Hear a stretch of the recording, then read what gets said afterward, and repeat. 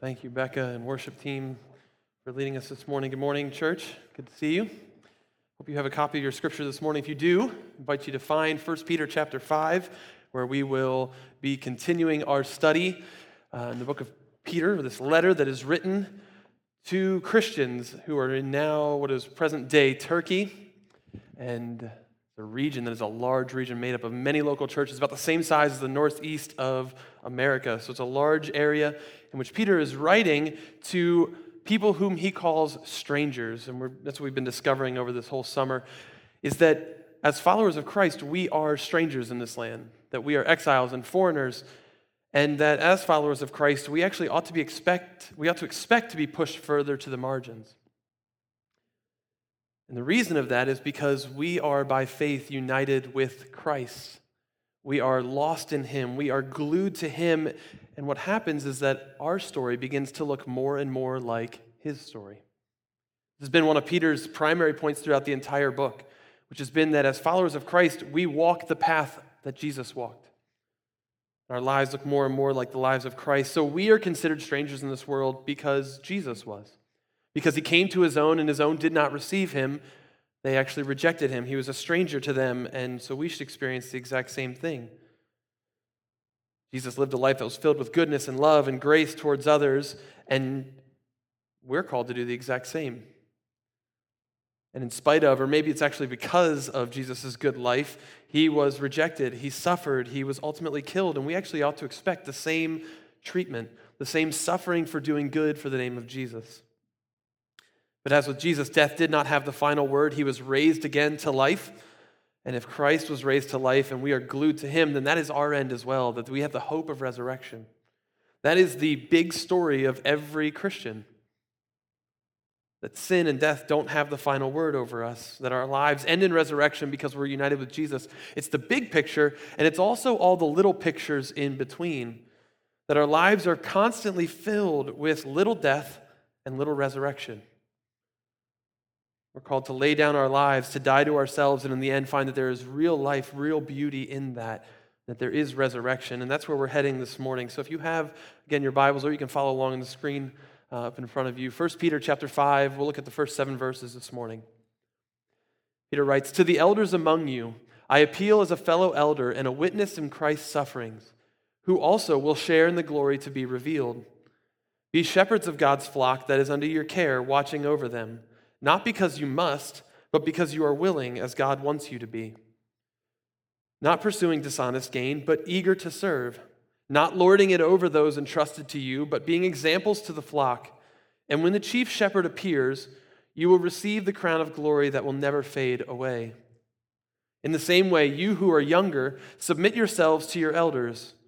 All of you, clothe yourselves with humility towards one another, because God opposes the proud, but shows favor to the humble. Humble yourselves, therefore, under God's mighty hand, that He may lift you up in due time. Cast all your anxiety on Him, because He cares for you." And Father, that's what we want to do right now. We want to humble ourselves before You. And we ask that by Your Spirit, You would take Your word and You would shape us and make us more like Jesus, in whose name we pray. Amen. Well, as you kind of hear this passage read, there's at least a theme that jumps off to me, and that's the theme of humility. You hear it really explicitly at the end, and it's a little more subtle, but it's there in the beginning as well. This call to humility. We're called to clothe ourselves with humility, to humble ourselves before God and before each other. And how would you describe humility? How would you talk about it? What does it look like? Because it's one of the most important biblical ideas. This idea of humility is throughout the Old Testament and New Testament. It's all over the place, and yet it's one of these words and ideas that I don't think we know really what to do with, or at least I don't. And maybe you go to the dictionary for help and you find that it's basically helpless and pathetic, but you find them defining the idea of humility as not proud or arrogant. Okay, we got that. But it goes on, it says that humility is having a feeling of insignificance or inferiority. And you got to stop and you think, is that really what humility is? We all kind of have the big picture of maybe the opposite of humility being pride, and that very obvious when people make life about themselves and can't stop talking about themselves and all about me, me, me.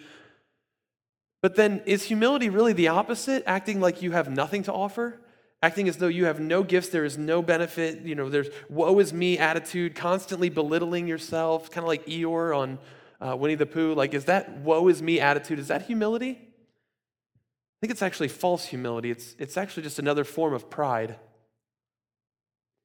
Because who's at the center of both of those approaches to life? I am. Either I think I'm the greatest gift to humanity that God has ever given, or I have nothing to offer, in which case both of those approaches I'm at the center of life. Really, the definition of pride is self-obsession. In contrast to that, pastor and author Tim Keller, in a really short but really, really good book, I think it's just a sermon that got turned into a book, describes, the book is called The Freedom of Self-Forgetfulness, in which he's talking about humility, and he says that the essence of gospel humility is not thinking more of myself or thinking less of myself, but it's actually thinking of myself less. You catch that? It's not thinking too high or too low. It's actually thinking about someone else. And that's not just Keller's idea. That's the way the Bible describes it. In Philippians chapter 2, Paul writes and says, "Do nothing out of selfish ambition or vain conceit. Rather, in humility," he's contrasting humility with selfishness, thinking about self. "But rather, in humility, value others above yourself." What is humility? It's valuing others above myself. It's not looking to my own interest, but to the interests of others. Essentially, humility is not needing to think of myself. It's freedom to be self-forgetful, as he titles his book. It's not connecting every experience and every conversation back to me. Thinking more about someone else, not too high of myself, not too low. It's actually putting the attention on someone else. True biblical humility is a freedom that is found in Christ, where you are free from being self-obsessed and you begin to look to the interests of others. And C.S. Lewis, in a pretty popular book, Mere Christianity, writes about the irony of humility. And he says that if you were to meet someone who is truly humble, you would not come away thinking, wow, they were humble. But he says, in fact, probably all you will think about him is that he seemed a cheerful, intelligent chap who took a real interest in what you said to him. He will not be thinking about humility. He will not be thinking about himself at all. See that picture of humility? Genuine interest in what someone else has to say. And what Peter's going to do in this passage is going to push that into all of life for all of Christians. But before he does that, he starts with the leaders. And he says this in verse 1. He says, "To the elders among you, I appeal as a fellow elder." And when he says elder, like, what does he mean? Who counts as an elder? Is he talking to the elderly? Those of us in the age of, I'm not stupid, I'm not doing that. Right? I remember when I was a kid thinking 30 was old and 50 was ancient, so I'm not going to dig myself into a hole there. So what is he talking about?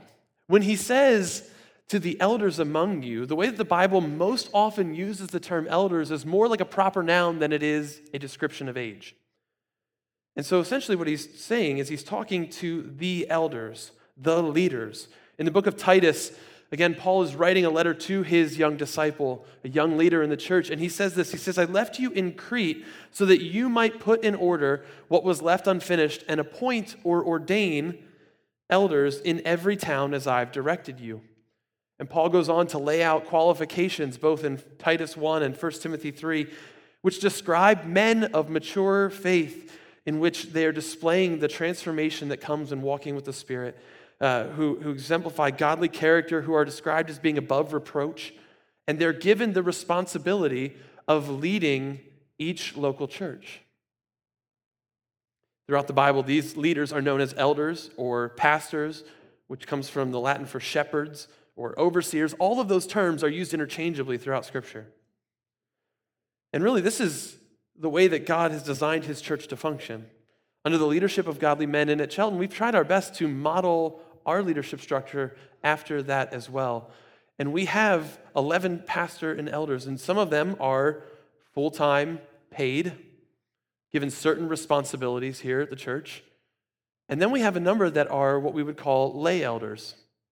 And lay elders is just a term that means not paid, but share the equal weight of shepherding and leading the church.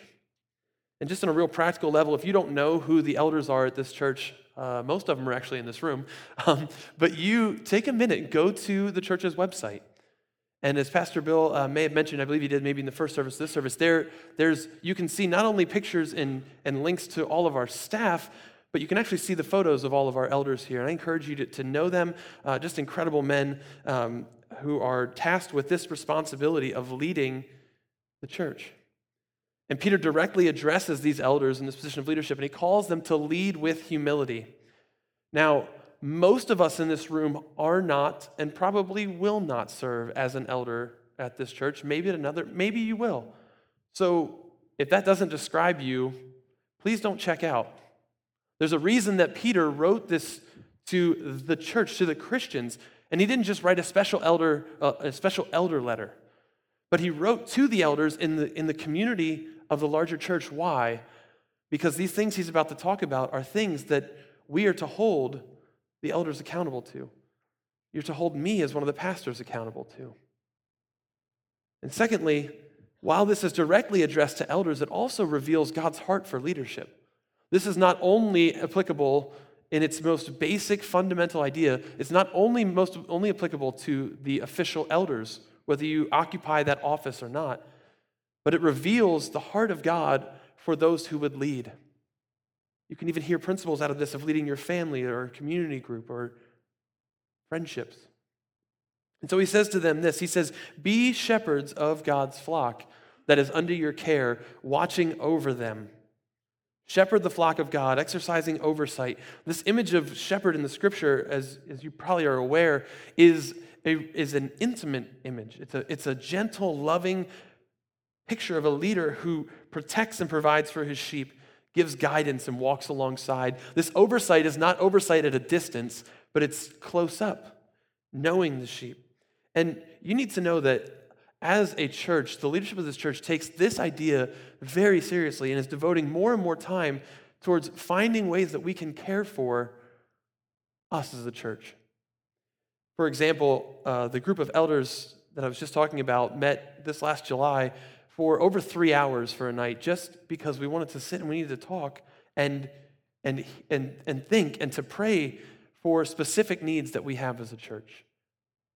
We've prayed for many of you together by name. We've even invited some of you in, and that you've come and we've prayed over you in one of the offices in between services. And we take this call very seriously because we love you and we want to care well for those who are here under our care. And this isn't just for the elders again. It's so encouraging to see the way that this attitude, this desire to care, just has infected all levels of leadership here at Chelton. And I wish that I could give you all the stories of all the places that this is taking place.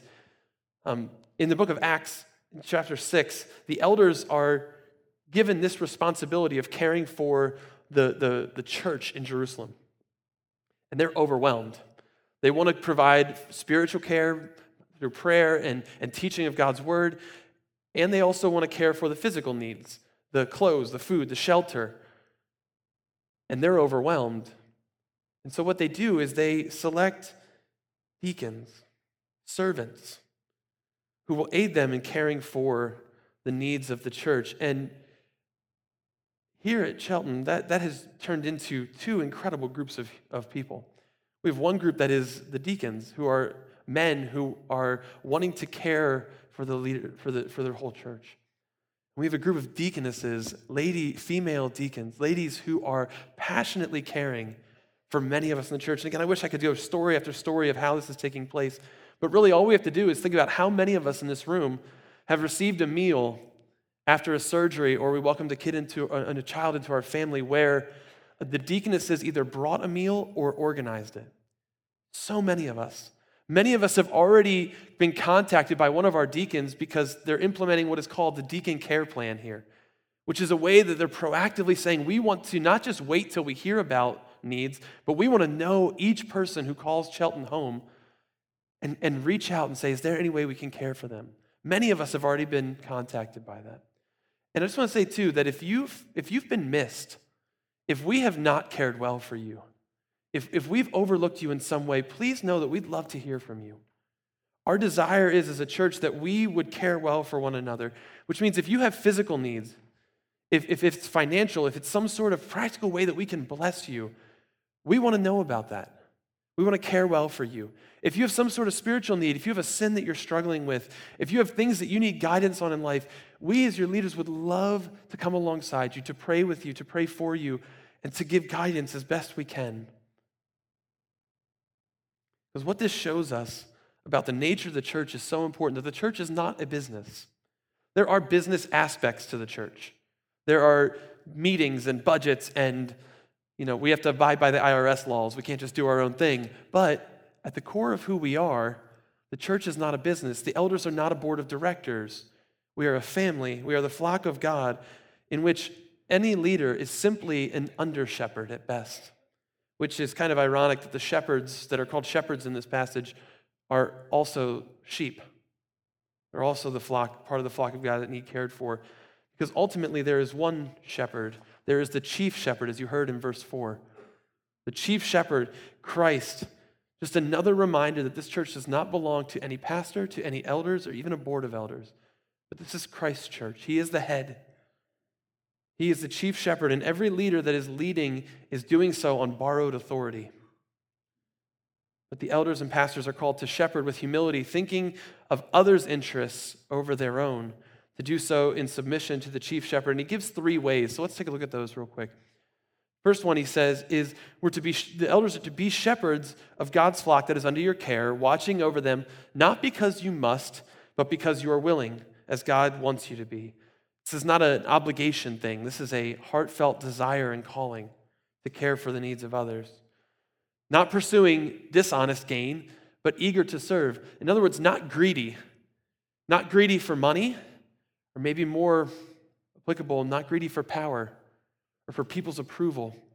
To be in a position of leadership is not to stoke your own ego and build up your reputation, but leadership is actually a means of service. Finally, he says, not lording it over those entrusted to you, but being examples to the flock. Position of leadership is not a trump card to be played, a power play, but instead it's signing up to be a humble servant. And again, if we think about the chief shepherd, if we think about Jesus, this is what he embodied, isn't it? He does this very thing. Jesus willingly, not out of obligation, steps to earth, takes on the role of a servant. He says, I came to seek and to save the lost. He doesn't do it in a greedy way because God needs nothing from you and from me. He doesn't need us. But thinking of our best interest, he came not to be served, he says in Mark 10, but to serve and to give my life as a ransom for many. And the chief shepherd, we look forward to his return one day, don't we? In which all things will be made right and we will see our shepherd face to face. And we look forward to that day. And until that day comes, please know that really from the bottom of our hearts, the leadership here longs to lead. We are striving imperfectly, very imperfectly, but to lead in a way that submits to the chief shepherd and to humbly serve those under our care. Which really brings us to the next kind of logical question is who is under our care? If that's who the shepherds are to be caring for, who is under our care? And that's one of the main reasons that we have church membership. Membership at Shelton is an increased level of commitment that says, I'm putting my stake down here. I'm throwing my lot in with you all. It's not in this casual, convenient type of way, but it's actually a covenant in which you bind yourself to this body. And you pledge to participate in and to serve in this church here and to submit to the leaders. Maybe a good way to think about membership is maybe the difference between dating and marriage. In a dating relationship, if you're dating someone, there is a level of commitment to that, right? There's a level of security, there's a level of accountability or responsibility with that. But think about how all of that ratchets up a level in the covenant of marriage, in which one human binds themselves to another. Membership at Shelton is you binding yourself to this community. Because the call that Peter has is not simply for the leaders to act with humility and to lead with humility, but it's also for those under the leadership to follow with humility. He says, verse 5, in the same way, you who are younger, submit yourselves to the elders. And you see this posture of humility being called for in the younger. And again, I don't think Peter is trying to talk about age here. He's pairing them against each other. So there's the elders. He says to the leaders of the church, lead with humility, looking out for the interests of the flock of God under your care, and those who are not elders, those who are the younger in contrast with the elder. Submit yourselves to the leaders. And this idea of submit, it's really hard. I mean, it's really foreign to us, isn't it? If you think about the way that we're trained to think of leaders, it's following the leader. From a very young age, you play the game, follow the leader. Or you play Simon Says, and you just do what they say until you don't like what they say, and then what do kids do? They have a little mini coup and overthrow the dictator and take their spot, right? I'll be the king, I know better. That's how we use the word following. Think about how we talk about following in the rest of our culture. We follow the news, but you can follow the news that's happening around the world from here. It's at a distance. We follow sports teams until they stink and lose too many games, and then we bail on it because, well, I don't have to. Or we follow on Twitter and Instagram and social media, in which the celebrities and the friends that we follow don't really have any authority over us at all, but are simply an option if we want to take their advice and, well, I don't really feel like opening that app today, so I don't have to listen. You see how all of those ideas of following shape the way that we think about leadership in the church. And yet the call of this passage is not simply to follow the leaders, but it's actually to submit. It's a much stronger phrase, to place yourself in a lower rank, to subject yourself willingly to the authority of another. It's important that we know that this call to submission does not give the leadership a lack of accountability. In fact, I actually think it heightens the accountability. Hebrews 13 talks about submitting to the leaders, knowing that they are ones who will give an account for how they lead. The humbling reality. And in our world, this idea of submission is totally foreign, right? How are you going to get ahead in life? Well, submission and humility will not get you there. How do we advance? Well, it's basically marketing yourself. That's essentially what social media does. Present what you want people to see. In a world where we like to keep our options open and where the only thing we really submit to is whatever we are feeling in that moment, our feelings, this call to submission is countercultural. And as we embody this call of willingly putting ourselves under the authority of someone else, that act of humility will stand out. It'll be strange.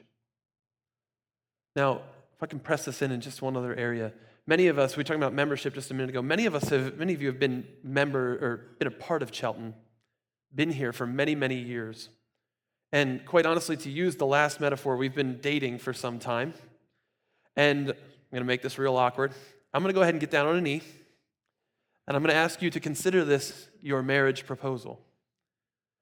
Come join us. Throw yourselves in. Bind yourself to this church, willingly submitting to the leadership. And some of you may look at this and go, that's silly, just as silly as me getting down on a knee. Feels like a formality.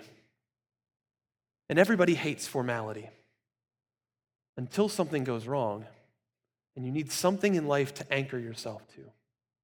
It's in those moments where the covenant is most valuable. And if you're not a member here, I just want to invite you into a conversation. We'd love to talk with you. We'd love to hear your story. We'd love to hear what the Lord's doing in your life. We'd love to have a conversation about maybe membership and what that might look like.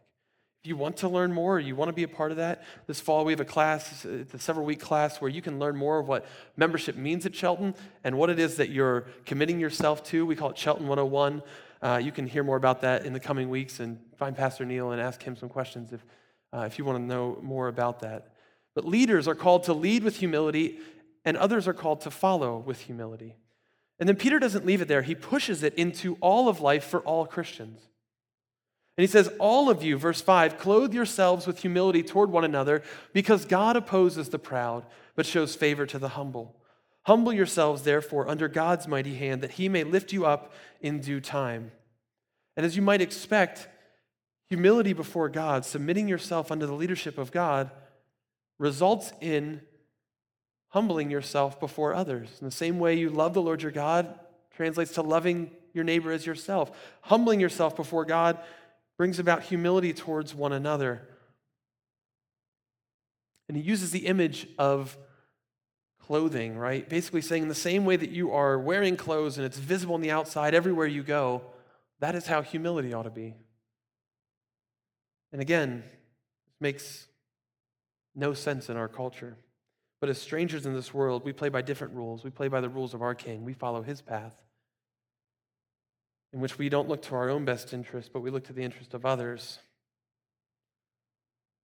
And as we live lives of submission and humility before one another, thinking to others' interests,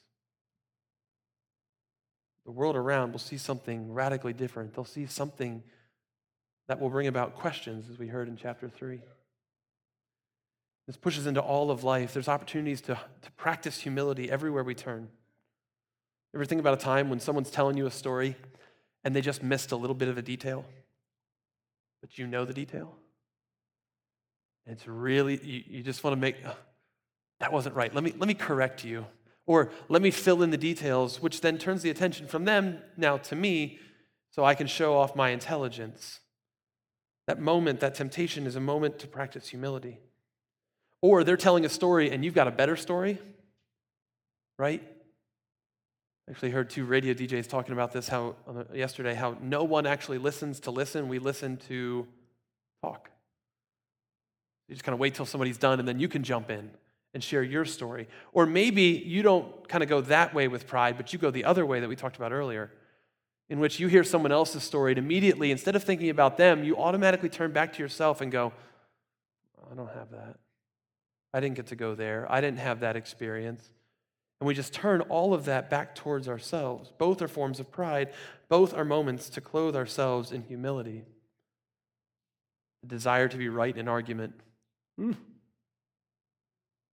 Live there. So what does humility look like? Humility might look like coming home from work and taking an interest in your spouse and what happened in their day. How was their day at work? How was the day with the kids? Taking a genuine interest in that. Asking questions of others and including them in the conversation. Could look like, one of my favorite passages, Romans chapter 12, verse 10 says, to outdo one another in showing honor. Instead of competing to get honor for ourselves, our competition is actually to give honor.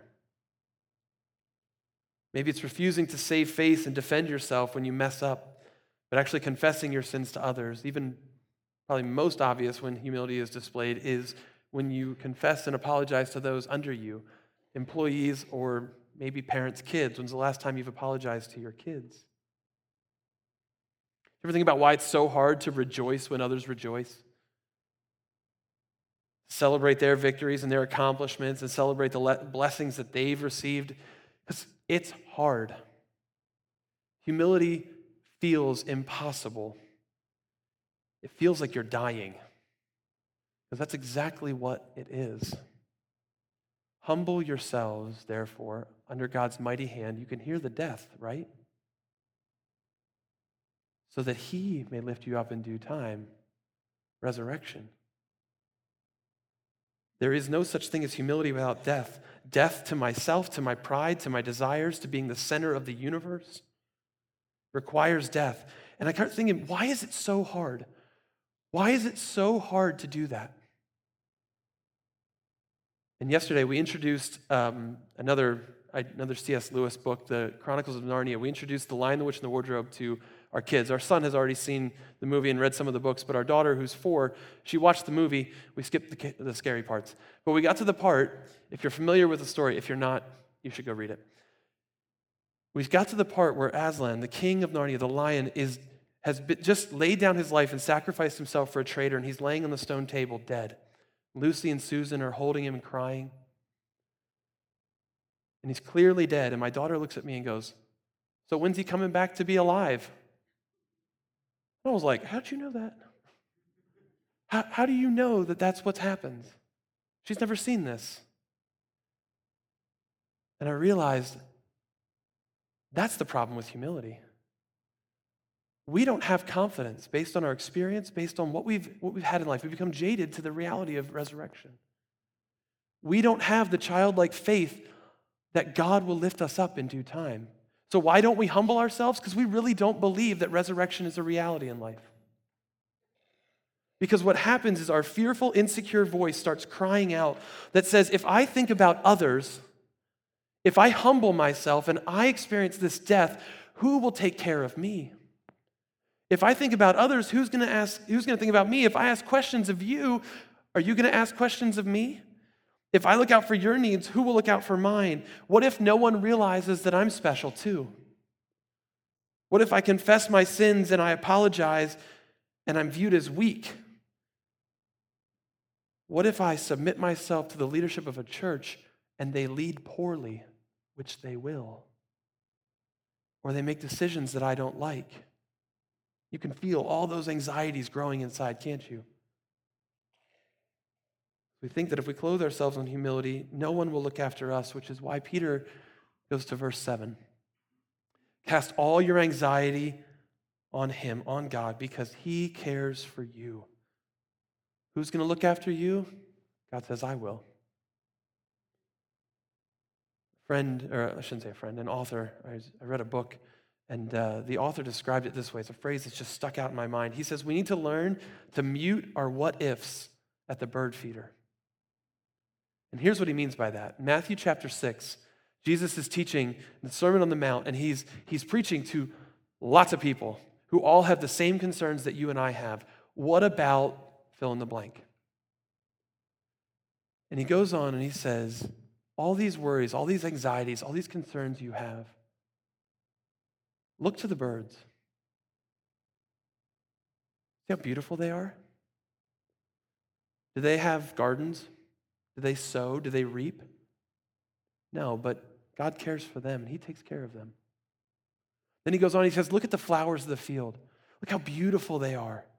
They don't put clothes on, but look how God cares for them.